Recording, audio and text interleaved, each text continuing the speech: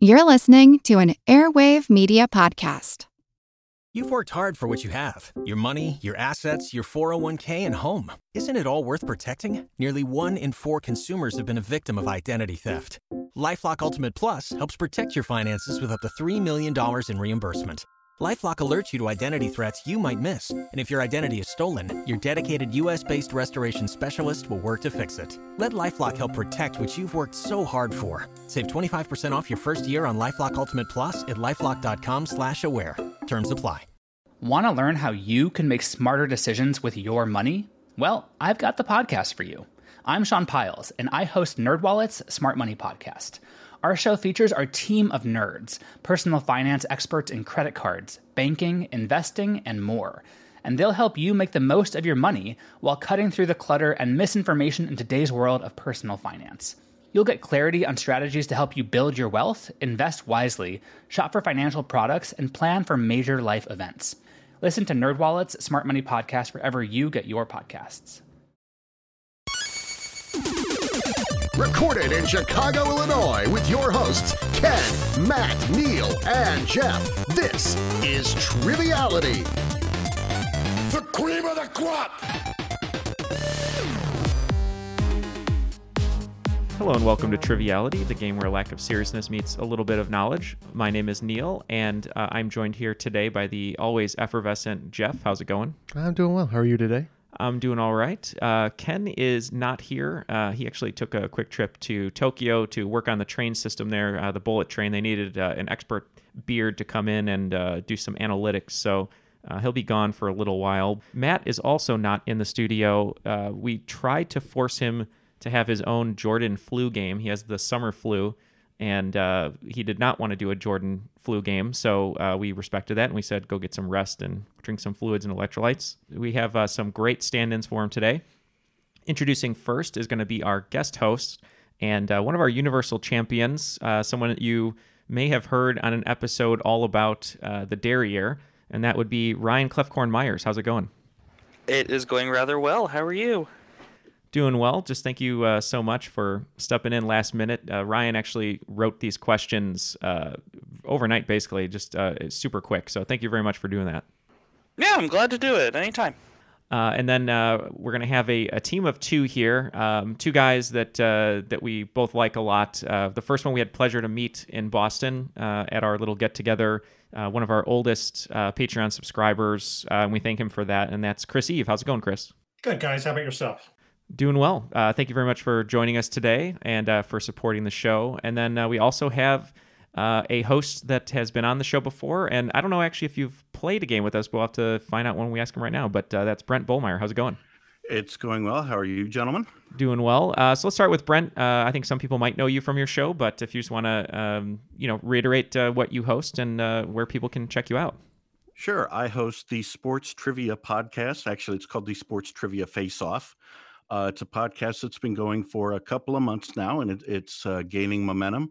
It's basically not unlike this podcast in which it's trivia game-based, but my questions are all about the wonderful world of sports. Wonderful. And do you do any Howard Cosell impressions ever? I have not done any Howard Cosell impressions because the attempt is basically puerile.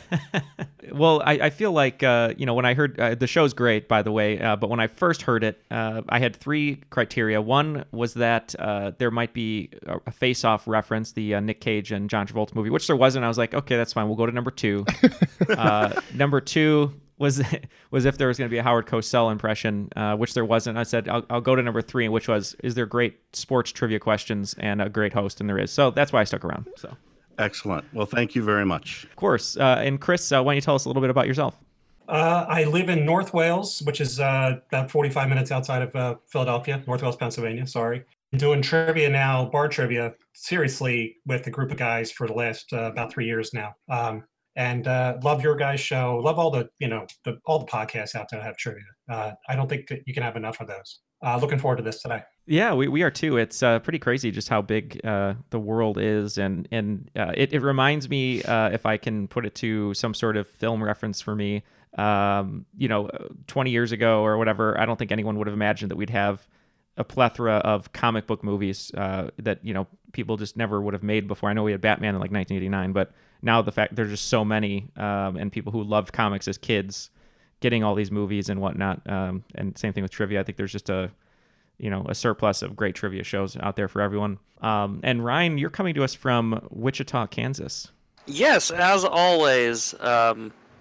I have nothing new to report since the last time I was on here. I am recording at my place of work today, the Wichita Art Museum.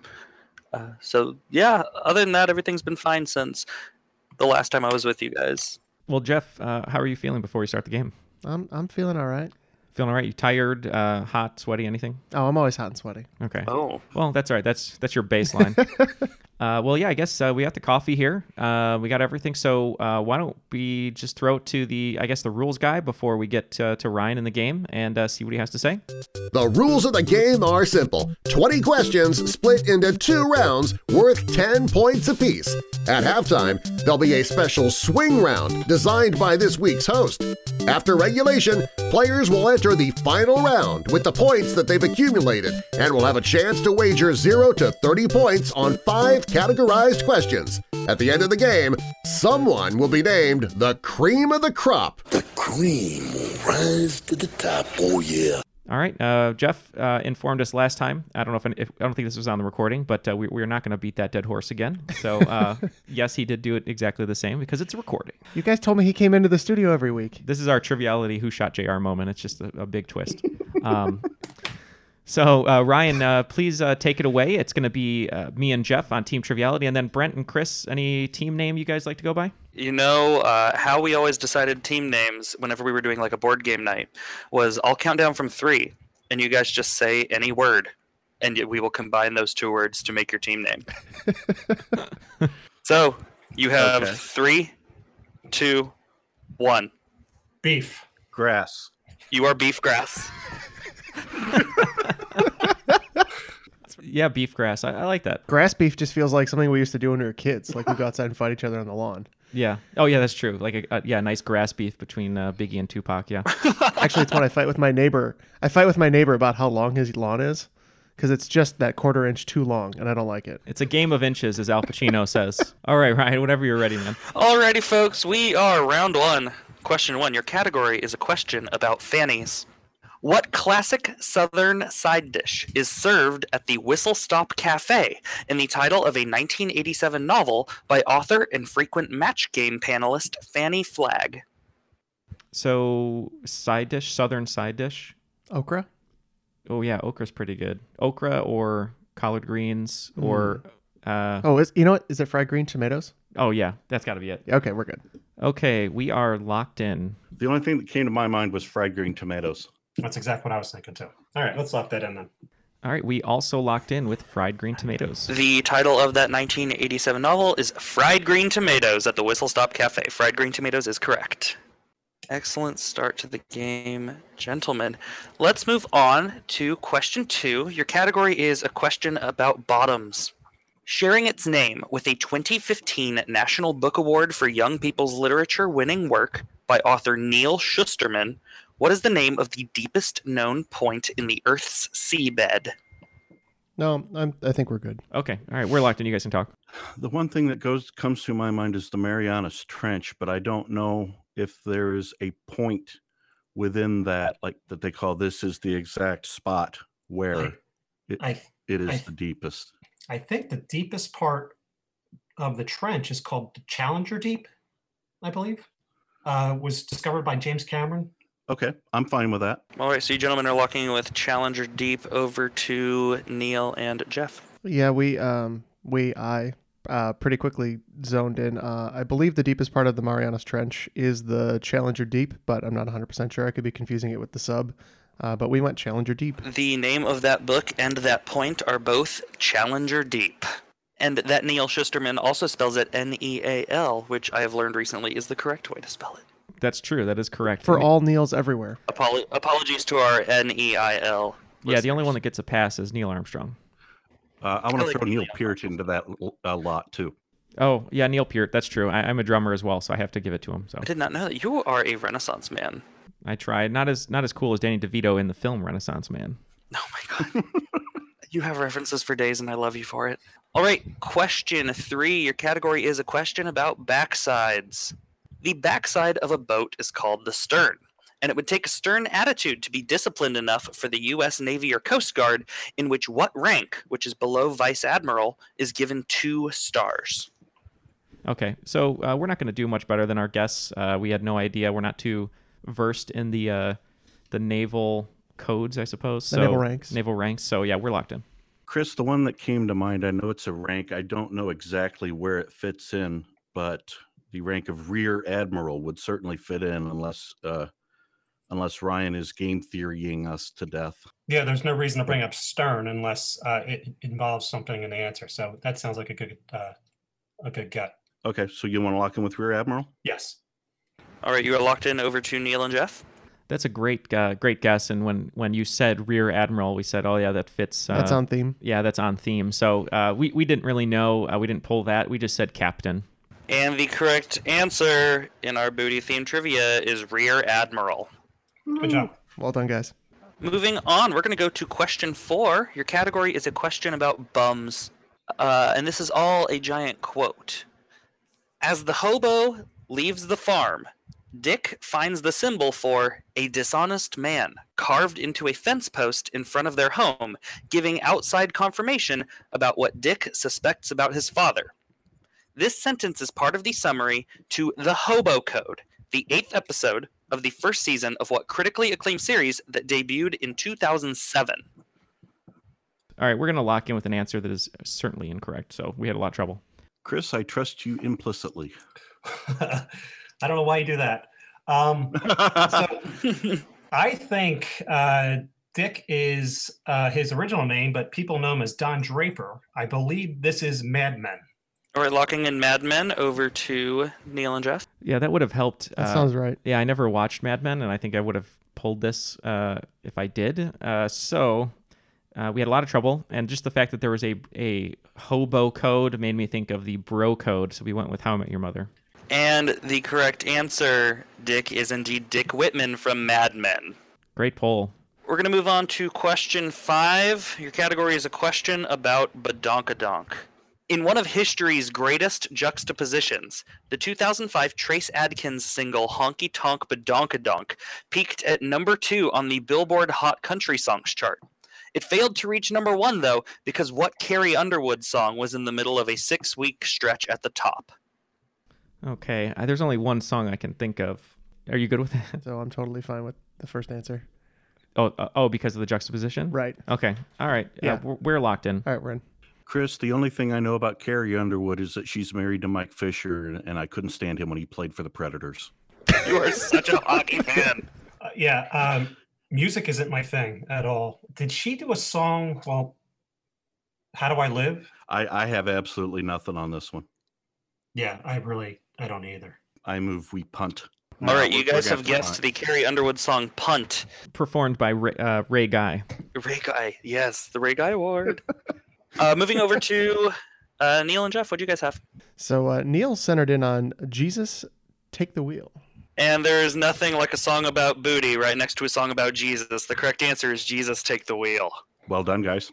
Yeah. Thank you. Yeah, at least it brought us a little bit closer to you. So after 5, looks like Team Beef Grass has 40 points and Team Triviality has 30 points. So tight game. Still laughing at Beef Grass. Moving on, we're going to go to question 6. Your category is forever, forever, ever, forever, ever. 8 years before Ian Fleming used a variation on the phrase for the title of a James Bond book, what company created the famous slogan, "A diamond is forever"? Okay. We are locked in. We're locked in. All right, they are locked in. Over to Chris and Brent. Well, the biggest diamond company is Zales, I believe. I was thinking, isn't De Beers a great big diamond broker? They were the ones who kind of got this tradition started that said you have to spend X amount and a diamond is what you have to do in order to get engaged. Mm-hmm. Okay. So you want to go with De Beers? I would lean towards De Beers more than Zales. Okay. Let's lock that in now. Over to Neil and Jeff. Yeah, there's not really too many companies out there when you talk about diamonds. It's a little bit of a cartel of sorts, but we also zeroed in on De Beers. First used in 1948, "A diamond is forever" was the slogan for De Beers. Question 7. Your category is men who just can't keep it in their pants. Brett Favre. So men, then.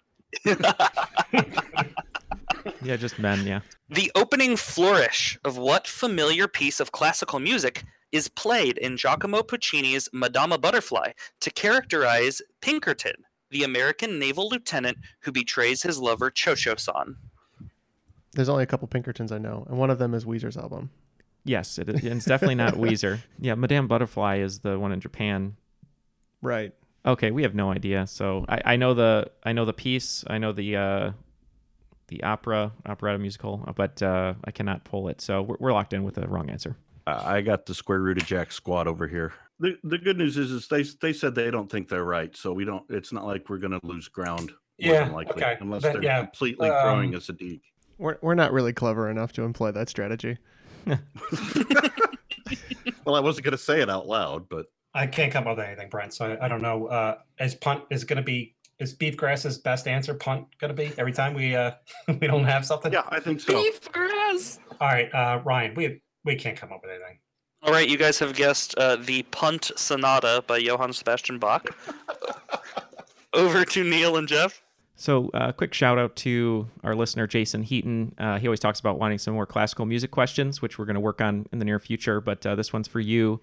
So all I heard in my head, I'm pretty sure this is way off, like Samsonite, but basically I'm thinking of the song the do do do do do do do do do do, like in the morning when all the cartoons they have that whatever that is. I don't know. So we just wrote Morning Moon by Edvard Grieg. That's probably it. Yeah. So we wrote Rite of Spring. So we had no idea. Well, as he is an American naval lieutenant, if you're an opera rookie, you might be really shocked to hear the opening flourish of the Star-Spangled Banner whenever he is on stage.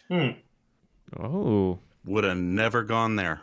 Nope. Mm-hmm. And I mean, Puccini was late 19th, early 20th century too. So he was, definitely later than most people remember or suspect. And so that song, at least, is fairly well known around the world, at least during that time, as much as it would be today, maybe.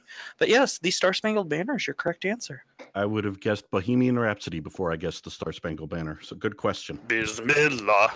All right, let's do question 8, folks. Your category is "They see me rolling, they hating." Are they catching you white and nerdy? Yeah, I am that. But atop which European landmark could you see the goddess Victoria riding a quadriga? That is Quadriga, which is a chariot pulled by 4 horses.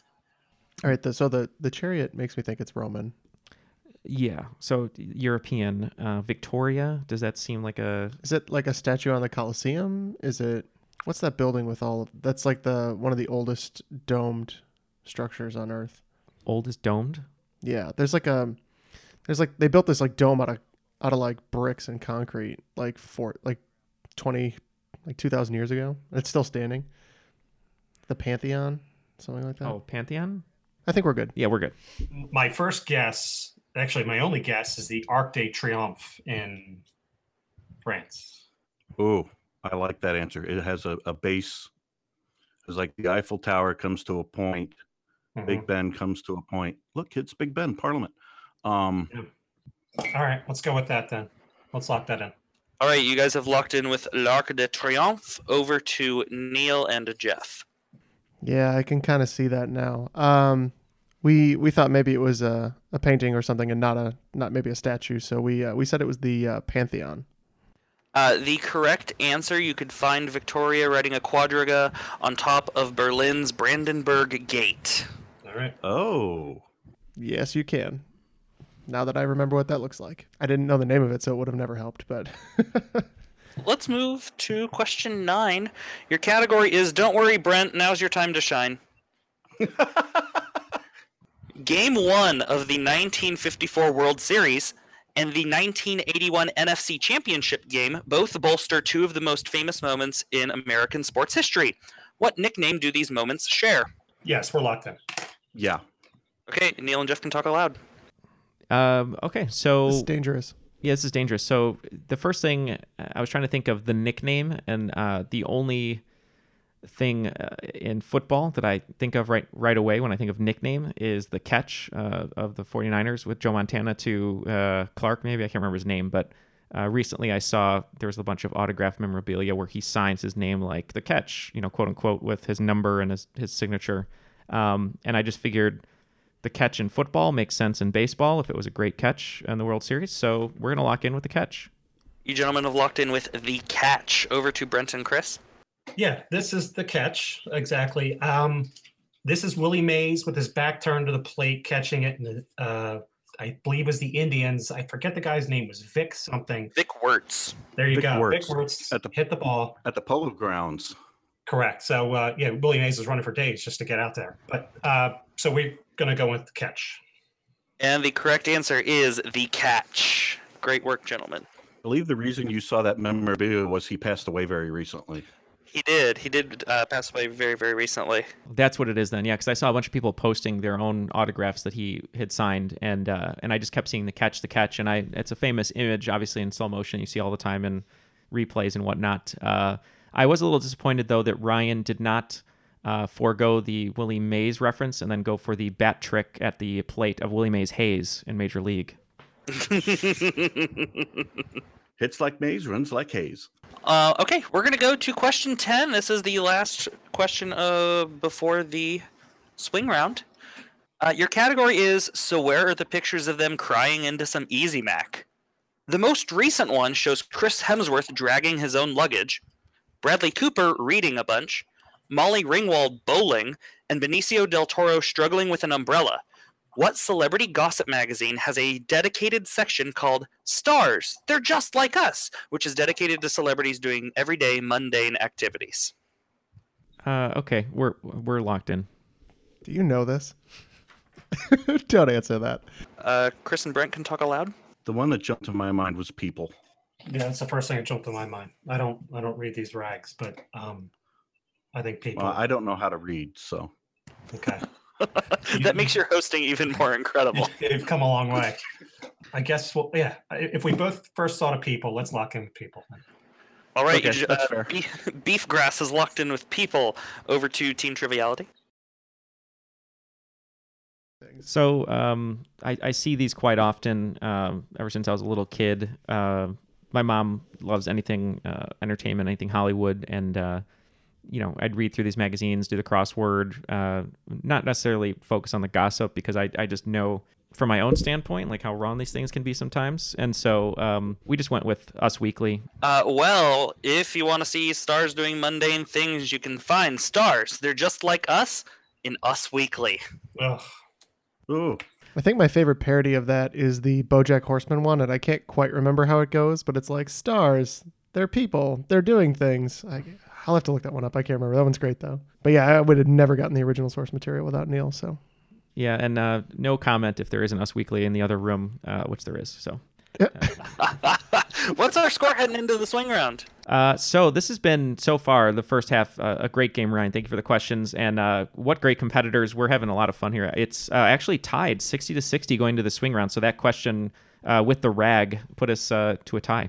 Your swing round category is, just give it to somebody new already. Italy and France have 14 and 12 wins, respectively, for the Academy Award for Best Foreign Language Film. For 5 points apiece, name 10 of the other 13 countries that have won at least twice.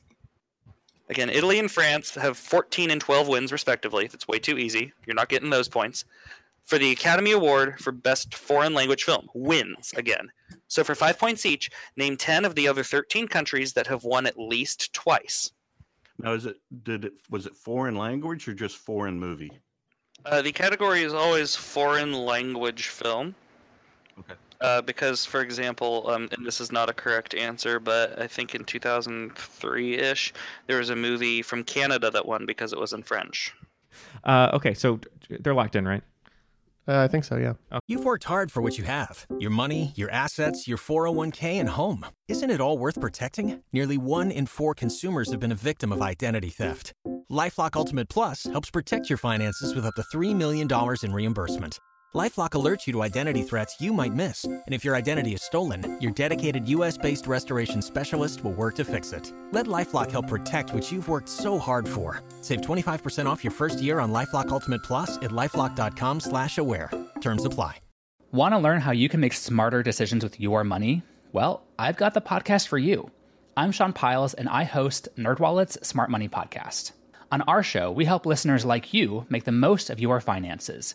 I sit down with NerdWallet's team of nerds, personal finance experts in credit cards, banking, investing, and more. We answer your real-world money questions and break down the latest personal finance news. The nerds will give you the clarity you need by cutting through the clutter and misinformation in today's world of personal finance. We don't promote get-rich-quick schemes or hype unrealistic side hustles. Instead, we offer practical knowledge that you can apply in your everyday life. You'll learn about strategies to help you build your wealth, invest wisely, shop for financial products, and plan for major life events. And you'll walk away with the confidence you need to ensure that your money is always working as hard as you are. So turn to the nerds to answer your real-world money questions and get insights that can help you make the smartest financial decisions for your life. Listen to NerdWallet's Smart Money Podcast wherever you get your podcasts. Okay, so we have a large list here. It's up to you, Neil. You have to tell me how you feel about these. Okay. After that, there's basically nothing else. All right. So my guess is here we're going to get at least five right. So let me just pick. Okay. Japan, I'm going to say for sure. So that's our number one. Sweden, I'm going to say for sure. Argentina, Spain. So hold on, let me circle these. Spain, Argentina, Sweden, Japan. I don't know if it's going to be Russia or Soviet Union. A lot of old films that probably won were Soviet Union. I don't know if there's Keith is going to clarify for that. Well, we'll go Russia with the asterisk that I think we know what it was before 1991. So I will say that if you should pick between Soviet Union or Russia. I am picky about that. Same with any former and new countries. Yeah, I do do a distinction between that. Their older movies are better, so we're going to say Soviet Union in that one.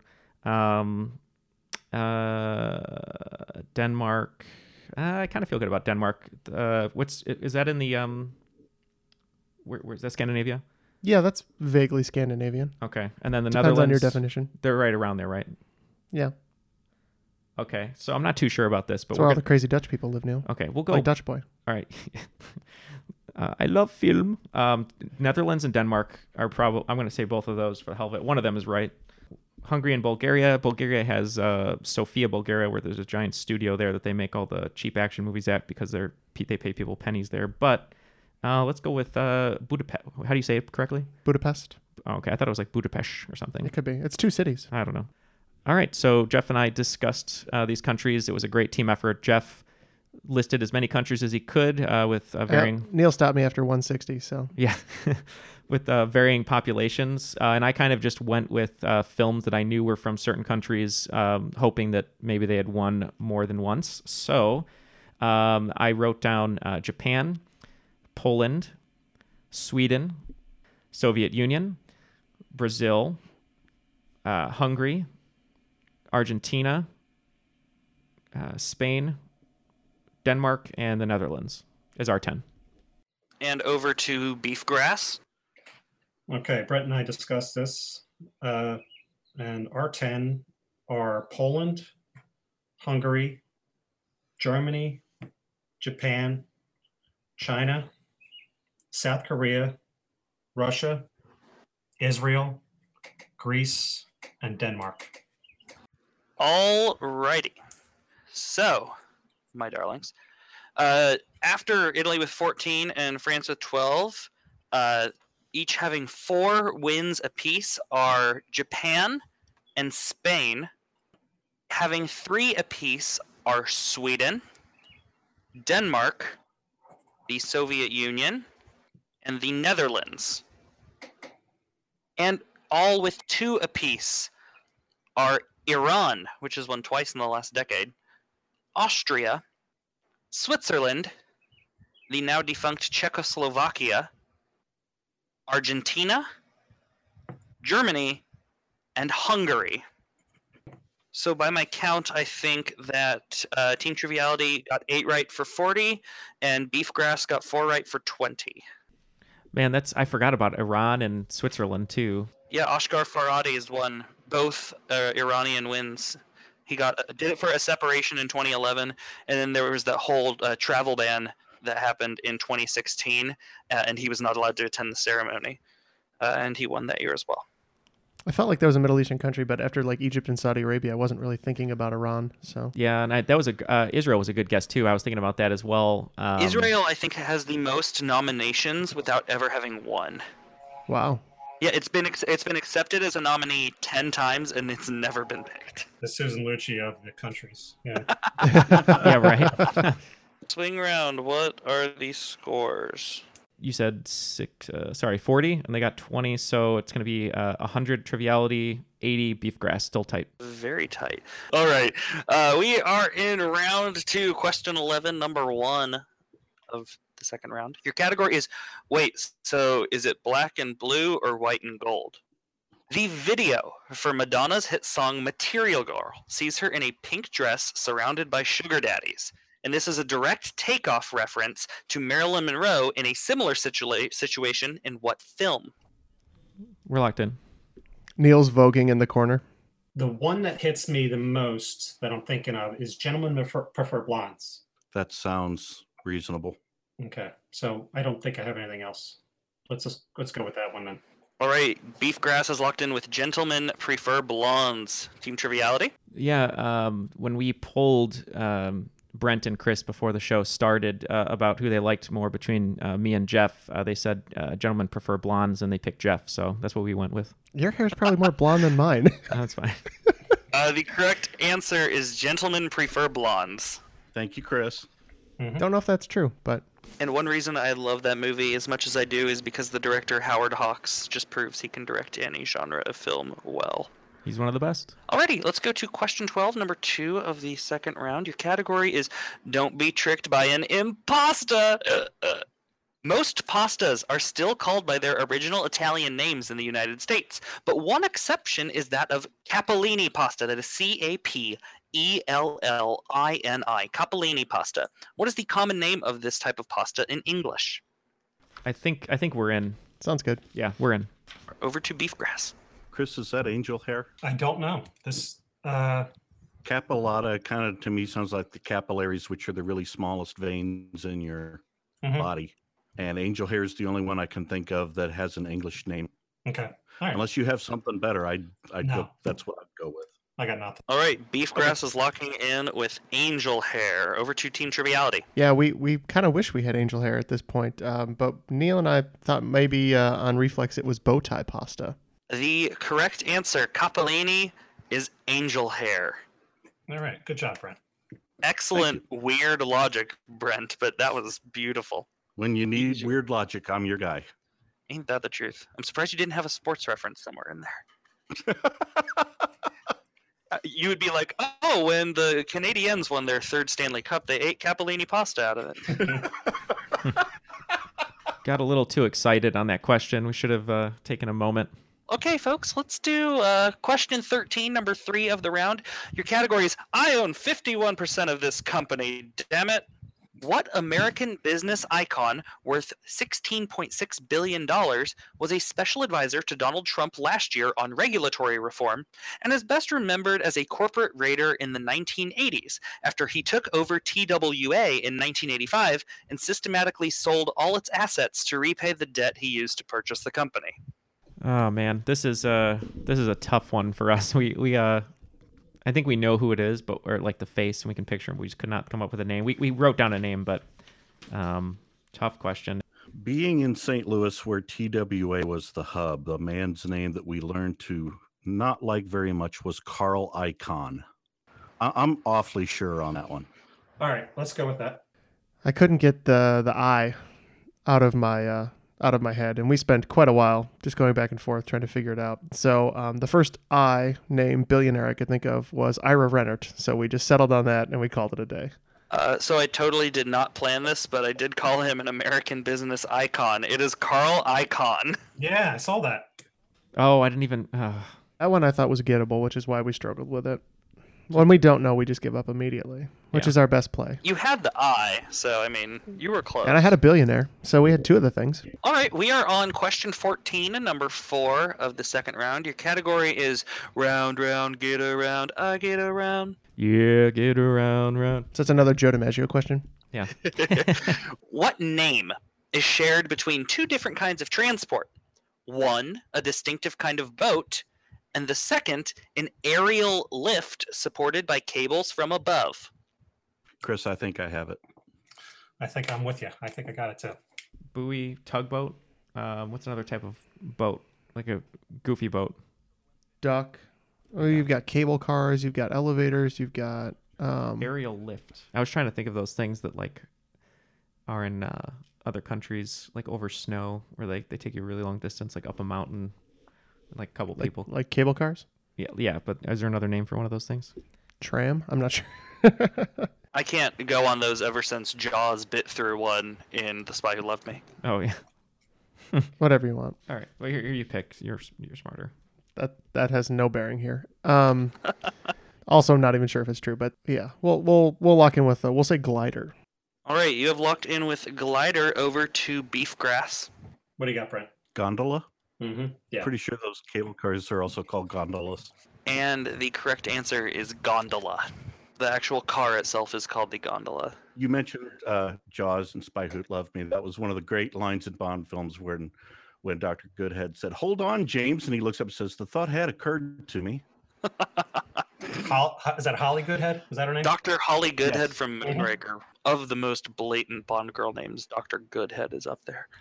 Moonraker's not up there on my list of Bond movies. Oh, it's pretty bad. That was a reaction to Star Wars. That's all that was. Absolutely. It came out in 1979. It was clearly Star Wars. Mm-hmm. All right. Question 15, number 5 of the round. Your category is that feel when you accidentally stub your toe on the altar. Not to be confused with the scientist and philosopher of the same name, what Irish-British painter is perhaps best remembered today for his series of portraits of screaming popes made during the 1950s? Wow, screaming popes. So Jeff is writing down some philosophers, scientists. No bearing on this question. Doesn't ring a bell in any sort of fashion. The only great philosopher I ever studied was George Carlin. Attaboy. I don't know. Jeff's talking about stuff here. I checked out about 5 minutes ago. Nah, I'll let you pick. You can throw a dart at it. All right, just pick one of the names you wrote down because I didn't recognize any of them. How do I live without you? Still going, huh? I want to know. Okay, we're locked in. All right, over to beef grass. What was the first name that you were thinking of? The first thing I thought of was Thomas Paine, and now I'm still thinking more. And believe it or not, I've come down to two names which go together: Hobbes and Calvin. It beats the hell out of anything I've got. I guess we'll go with Calvin then. All right, beef grass is locked in with Calvin. Over to Team Triviality. We didn't have too much bearing here. I think it's within the grasp, but there's a couple names I left off my potential list. Adding to the ones you had said, I had thought about John Locke. I thought about David Hume. I thought about Jeremy Bentham, mostly on the philosopher angle. But on the strength of philosophers, I decided that we would go with my favorite English philosopher, and we went Russell. I highly encourage you all to look at his study after Velázquez's portrait of Pope Innocent X because it's creepy as hell. Both that philosopher and that artist are named Francis Bacon. Oh, yeah. That makes sense. And to pique the interest of Neil, he was highly influenced by that scene in Battleship Potemkin where the woman gets shot through her eyeglass. Ooh, I like that. So glad I can talk to people about things like that. So, Team Beefgrass is playing a really great first half of second round, too. So the score, they actually took the lead. So it's 120 for Beefgrass to 110 for Triviality. Ooh. All right. Let's do question 16, number 6 of the second round. Your category is, you're never going to believe it. We're going to put a play inside the play. What classic Rodgers and Hammerstein musical sees a bunch of cute little kids put on an adaptation of a play they call The Small House of Uncle Thomas? Oh, this makes me angry. I wish Colleen was here. I know this one, too. So I don't think it's Oklahoma. I played drums for that. It could be Carousel, South Pacific. You've named all of the Rodgers and Hammerstein plays that I know offhand. I think Carousel just won a Tony. I think maybe that's why he wrote the question. So let's just go with that. That's fine. I could be way off. You said you guys are locked in? That is Indeed. correct. You better take your shirt off, Chris Farley. All right, Beefgrass, you guys can talk. Another movie question for you there, Brent. Yeah. So, I don't have a whole lot here. Okay. This is Sound of Music, Best Picture 1965.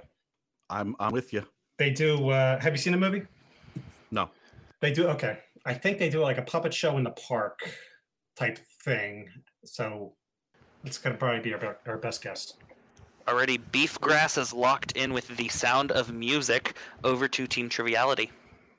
So we're pretty pissed on this one. I was naming all the Rodgers and Hammerstein musicals, and there's one that I always forget to say, and I will not be able to save face about it. So we did not put The King and I, which I believe is the correct answer, but we ended up putting Carousel due to its recent exposure as a Tony winner stuff. So we want Carousel, even though I'm pretty sure it's incorrect. The Small House of Uncle Thomas is an adaptation of Uncle Tom's Cabin put on by the kids from The King and I. So angry. Tough break. Also, can I just take a quick sec to say that Carousel is garbage because the entire musical is about how it's okay that your husband beats you. It's because his life is rough and he loves you. Hot take. I hate Carousel so much. Liverpool fans, I'm cool with. You can sing your 60s pop cover of You'll Never Walk Alone all you want. I'm cool with that. Just Carousel. Can I do one stupid thing here for 2 seconds? Yeah, go ahead. All right, hold on. Hey, Colleen. What musical is there a play within the musical called The Small House of Uncle Thomas by Rodgers and Hammerstein? Do you know? Yeah. Okay. Yeah, I knew she'd get it. Sorry, she's a theater director in high school, so she's a big musical person. All right, let's continue. Sorry. Question 17, number 7 of the second round. Your category is Gym Teacher Vocab 101. First coming into existence sometime in the 1930s, what 10-letter P word, as in potato, is defined as, quote, a feeble or effeminate man? 10 letters begins with P, as in pretty, pretty princess. Pusillanimous? Gym teacher vocab, so it's got to be something a gym teacher. Think about a movie where like they would be shouting at it like a kid. Oh, Poindexter? No. Poindexter? Poindexter. Yeah. Could be. I'm fine with that. Okay, I think Jeff gave me a clue. It's probably wrong, but at least we got an answer here, and it's 10 letters, so we're in. Alrighty, you are in. Beefgrass, what you thinking? Chris, did you have any ideas? No, I didn't. I had the 5-letter word that begins with a P, but I know that's not right. So Yeah. I had a 12 or 13 letter word that fit, but also wasn't quite right. Yeah, Jeff's like, what about pusillanimous or whatever you said? Pusillanimous? Yeah. Oh, that's a not great the right word. answer. So what do you think, Brent? The one that I came up with was panty waist. Okay. Yeah. It sounds like a 10 letters. 1930s term. Yeah. I've never heard it before.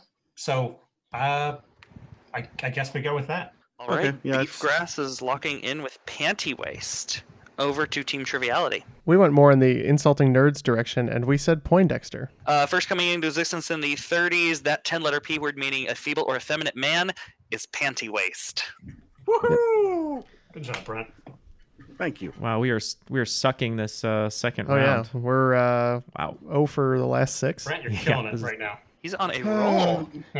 Getting lucky. Alrighty. Question 18, number 8 of the second round. Your category is all of these things are just like the others. What is the most notable title held between all the following people? Your people are Alan Scott, Guy Gardner, Hal Jordan, Jessica Cruz, C-R-U-Z, John Stewart, Kyle Rayner, and Simon Baz, B-A-Z. We're locked in. We got this. Brent, I think I got this one. Okay, go for it. I believe these are all Green Lanterns. Green Lantern always changes because the ring chooses somebody else. So I believe these are all Green Lanterns. That works for me. Okay. All right, Beefgrass is locked in with Green Lantern. Over to Team Triviality. The ring also chose us to have the same answer, so we also locked in with Lantern, Green Lantern. And all of those people have at various times been a Green Lantern. Well done, Chris. Which name was the one that clued you in? Hal Jordan. Yeah. Wasn't that Ryan Reynolds' character? Yes, it was. Okay. So, question 19, number 9 of round 2. Your category is Quentin Tarantino would love this question. Formerly a registered trademark, what is the name for a closed, low-cut shoe with a strap over the instep? They were named after famous comic strip character and advertising mascot Buster Brown's Sweetheart. And Quentin Tarantino, I'm assuming, would love this because it's about feet. That is exactly right. It's either that or trunks. So. Okay, so we are definitely crashing here after Green Lantern. So it should have been Team Hindenburg. Yeah, we should have been. Yeah, you're right. We're going to lock in with an incorrect answer so you guys can talk. All right, Team Triviality is locked in with an incorrect answer. Beefgrass, you can talk it out. I'm having trouble getting Daisy out of my head, and I know that's not right. That's funny because I wrote down Daisy as well. Oh, wow.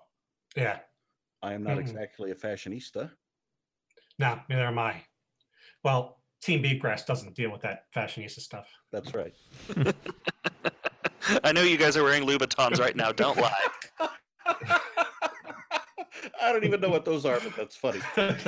It's a fancy shoe that has a red lacquered sole. I was going to say, but like weirdly, he painted the bottom of his shoe red. It was a weird situation. No, that's blood.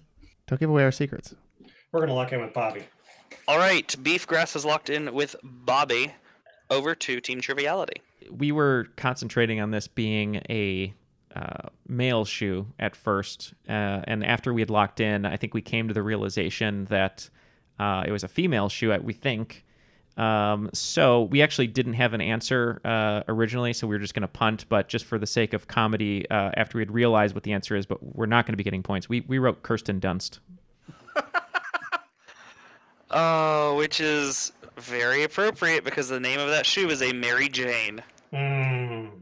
Yeah, I always hate when that happens after you put your answer in and then you're like, oh, come on. So you guys have, that's the second time this round you guys have had a bad beat. All right, question 20, last question of the round before the final questions. Your category is Eat Your Vegetables, kiddos. Starting in Super Mario Bros. 2, what vegetable could be plucked from the ground and thrown at enemies to defeat them? I feel like I know this. Are those radishes or something? Yeah, right? They're long. Is that a radish? Could be. I don't know, that's what you said. I Beets? I'm trying to... Yeah, a beet or a radish? I can see it, but I don't know for sure. I can see it too. Radishes tend to be small. What's a radish? You like radishes better? Radishes are real tiny. They're not very big. Okay. So I don't know if that's like a beet. It's definitely not like a carrot or something, right? No, I think it's definitely a root vegetable. It's something that you pull out, and it's like really wide tapers. Maybe that'd be a beet that I could think of. All right, we are locked in reluctantly after going back and forth on two vegetables. All right, Beefgrass, what you thinking? Is it an onion? I don't think. Can it be a turnip? Oh, that could. I feel like it's thinner. And they pull it out of the ground. I thought it was like a turnip, like a radish turnip, but radishes are more red. I think it's a white vegetable, right? I'm fine with turnip. Okay, let's go. Alrighty. Beefgrass is locked in with turnip. Over to Team Triviality.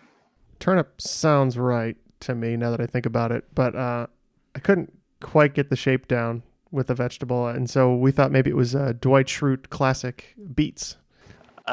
Those two things are very similarly shaped. In the shape of the vegetable in question, you can pull it out of the ground and throw a turnip at your enemies. Turnip is correct. Thank you for talking me out of that. Sure. Alrighty, so Senor Fisher, what are the final scores heading into the final question? All right, so after regulation, the game was tight until Team Triviality decided to take a bathroom break the entire round. So right now, going into the final, Team Beefgrass has 150, and Team Triviality has 120 to wager with. Okay, so now is when you guys are going to get your final 5 categories. Are you gentlemen ready? Mm-hmm. Mm-hmm. Your first category is Buy Your. That is BY space Y-O-U-R. Your second category is powers combined. Your third category is I am. Your fourth category is captain. And your fifth category is planet. I love how you do these categories. I love you too. Okay, so your final questions. Category 1 was by your. Just like the words by and your, what word, which is also a homophone, comes from a combination of Old English, Dutch, and German, and is the term for, quote, an adult male deer, especially a red deer over 5 years old? Category 2 was powers combined. Link and the pirate captain Tetra team up to defeat Ganon in which entry of the Legend of Zelda series that came out in 2003? Your third category is I am. In 1966, a famous duo hit number 3 on the charts with the folksy single I Am a Rock. What was this duo's final number 1 hit together, which was the year-end most successful song of 1970 and also the winner for Record and Song of the Year at the 13th Grammy Awards? Category 4 is Captain.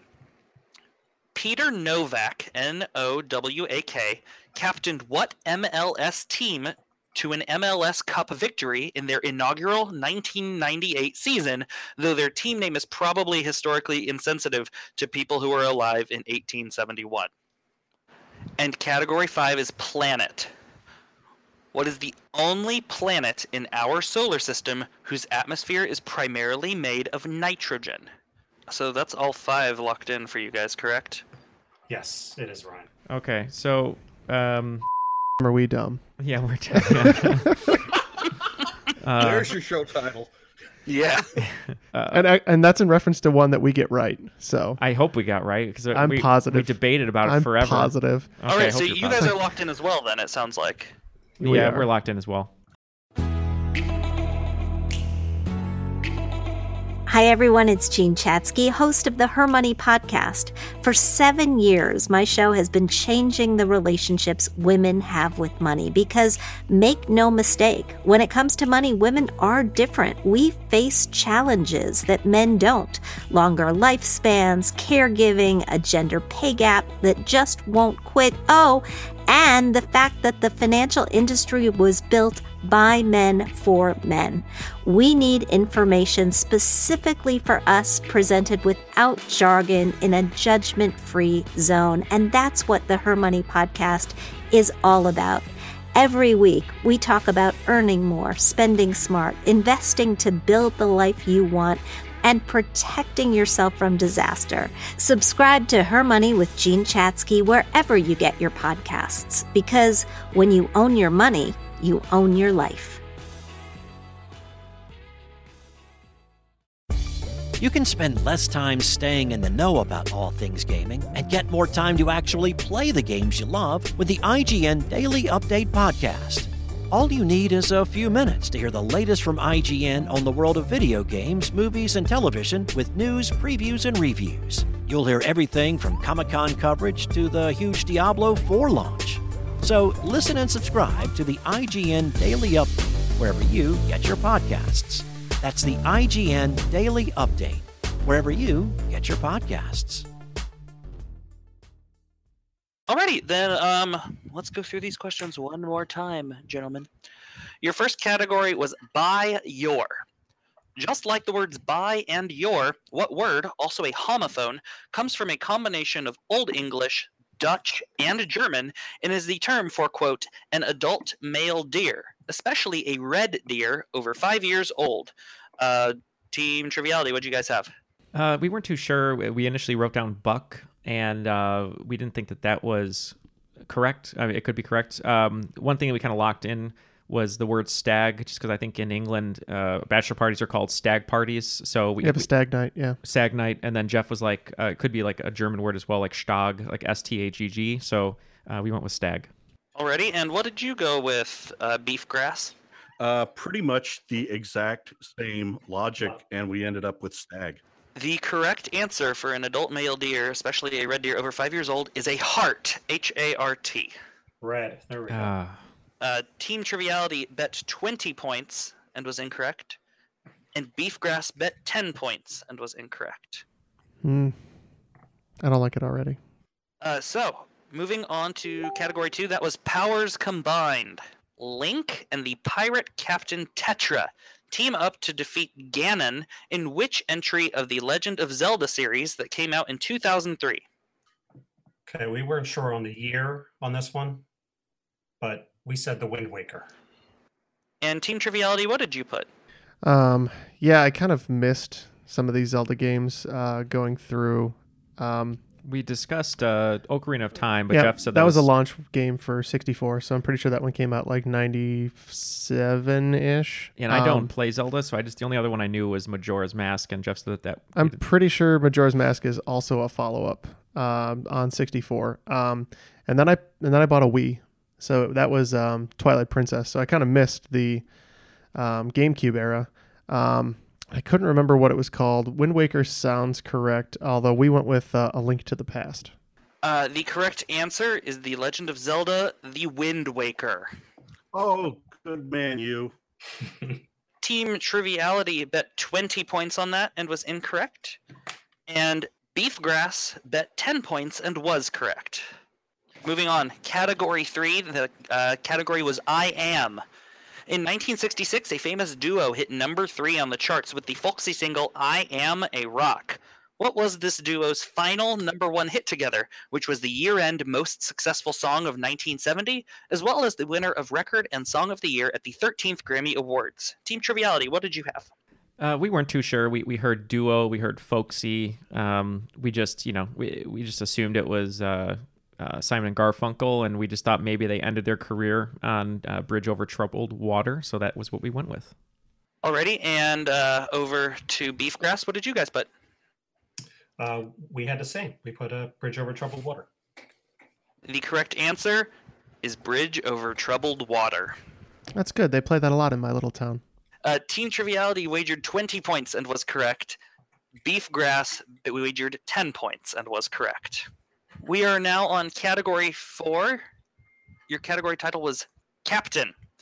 Peter Novak captained what MLS team to an MLS Cup victory in their inaugural 1998 season, though their team name is probably a little historically insensitive to people who were alive in 1871. It is now Beefgrass. Beefgrass, what'd you say? Go ahead, Brent. We started running through all the MLS names we could think of and trying to figure out what could be insensitive. And first we kind of revolved around the Vancouver Whitecaps, but I don't think they've been around that long. And then I wondered if the 1871 was a reference to the Great Chicago Fire. So we went with the team, the Chicago Fire. And Team Triviality? This is one where we struggled for a while, and it seemed to have been in vain. The event itself may have been great, although I don't think the MLS team is. We said the Chicago Fire. It's the equivalent of calling yourself the San Antonio Alamos or the New York Twin Towers. It is the Chicago Fire. Team Triviality wagered 20 points and was correct, and Beefgrass wagered 10 points and was correct. Which brings us to category 5, which was planet. What is the only planet in our solar system whose atmosphere is primarily made of nitrogen? Team Triviality? This is another one where Neil and I stared at each other with blank stares for a while. And then it was obvious. The planet is Earth. And Beefgrass? Yeah, same thing. Right away it came to us that I think it's 78% nitrogen here on Earth. And the correct answer is Earth. I'm not sure any of you guys detected what I was doing, but by your powers combined, I am Captain Planet. Your answers had Earth, Fire, Water, Wind, and Heart in them. Team Triviality wagered 20 points and was correct, and Beefgrass wagered 10 and it was correct. What does that bring our final scores to this afternoon? If Team Triviality would have gotten the first 2 questions right, we would have squeaked out a win there, but we did not. So we're in second place today with 160 points. And today with 190 points. The cream of the crop. The cream of the crop, Team Beefgrass. I am the cream, yeah. The cream of the crop. Ooh, yeah. Good job, Brent. Well done. That was fun. Yeah, it was a lot of fun. So the hardest part of this game was trying to force Earth, Fire, Water, Wind, and Heart into those 5 final freaking categories. I bet. I was stuck on Water and I Am, and I was doing looking up Kogaido Ergo Sum and I Am Sasha Fierce by Beyonce, and trying to find any connection to water that I could. And so I finally found a really loose one and went for it. So we'll go. Is that our new outro music? I like it. Round Ball Rock. So a very special thank you to Ryan today for the wonderful questions that he wrote overnight with some great themes there. Well, thank you for having me, and thank you for appreciating those questions. Glad to help out. Of course. And if you guys were fans of the No More Butts episode, which was what, Jeff? Episode 59, I think. 58? 58 or 59. We don't even know what happens on our show 59. anymore. 59. Ryan had us donate some money to a prostate cancer research website. So if you guys want to check that out, the link is in the show notes of that one. So thank you, Ryan, for throwing some money to a charitable cause. Of course, anything we can do to help butts. There you go. Thank you to Brent Bollmeyer. If you'd like to give everyone your contact info for the show once again, that'd be great. Sure, it's the Sports Trivia Face-Off. If you just Google Sports Trivia Face-Off or search for it on iTunes or Pocket Cast or whatever podcast software you use, you will likely find it. Wonderful. And thank you once again to Chris E. for joining us. Anything you'd like to plug, Chris, or you just going to kind of go on your way today? No, I just echo the thoughts of Ryan Clefcorn Myers. Good job today, and donate the money to somebody. That's all. Be nice. That's a great way to end the show. Just as a brief aside, I don't know if you know, aside from being great trivia players, as you've seen, all of these 3 gentlemen happen to also be Patreon supporters. So if you would like to join their illustrious ranks, you can join them at patreon.com/trivialitypodcast, where you can enjoy bonus episodes and a lot of other great things that we have for you there. So if you feel like we've earned it and would like to support our show, please do so. Patreon.com/trivialitypodcast. Yeah, and so Chris and Brent are both United States champions, and Ryan just upgraded himself to a Universal champion, so we really appreciate all of their support. And it's because of their support that we have just met our most recent goal. So we're going to be doing a minimum of 1 public-facing bonus episode a month, thanks in large part to their contributions. We already do a bonus episode a month for our Patreon supporters, but now we're going to be doing at least 1, try to get back to our original form, where we do Lay It On Me's, more things like that. We got a little burned out. We got a little too eager in the beginning, so we've brought another editor on board, so that should help us do that, and it's all thanks to support like we're receiving from everyone here. Well, congratulations on getting to that milestone. That's really awesome. Yes, very much. Congratulations. Well-deserved and well-earned. Yes, thank you. We're very happy about that. Oh, well, thank you, Brent. One of the things that we've kind of said from the beginning is the show is all about the listeners, and it's the listeners who have allowed us to continue going strong and keeping the quality up in the show. We don't have any ads on our show, and we're just supported by the listeners who we try to support with great questions and great content. So thank you to everyone, and a special thank you to Isaiah, who is a Cruiserweight champion on Patreon and is the one editing our bonus episode. So thank you, Isaiah.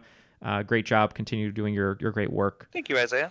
So thank you very much to you 3 for joining us today.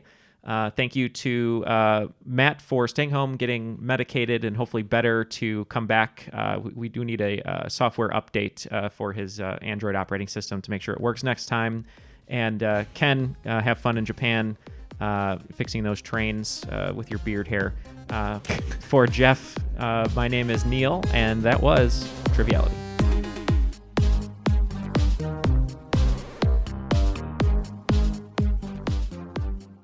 Just hang in there 1 second. Please, God, give me the answer!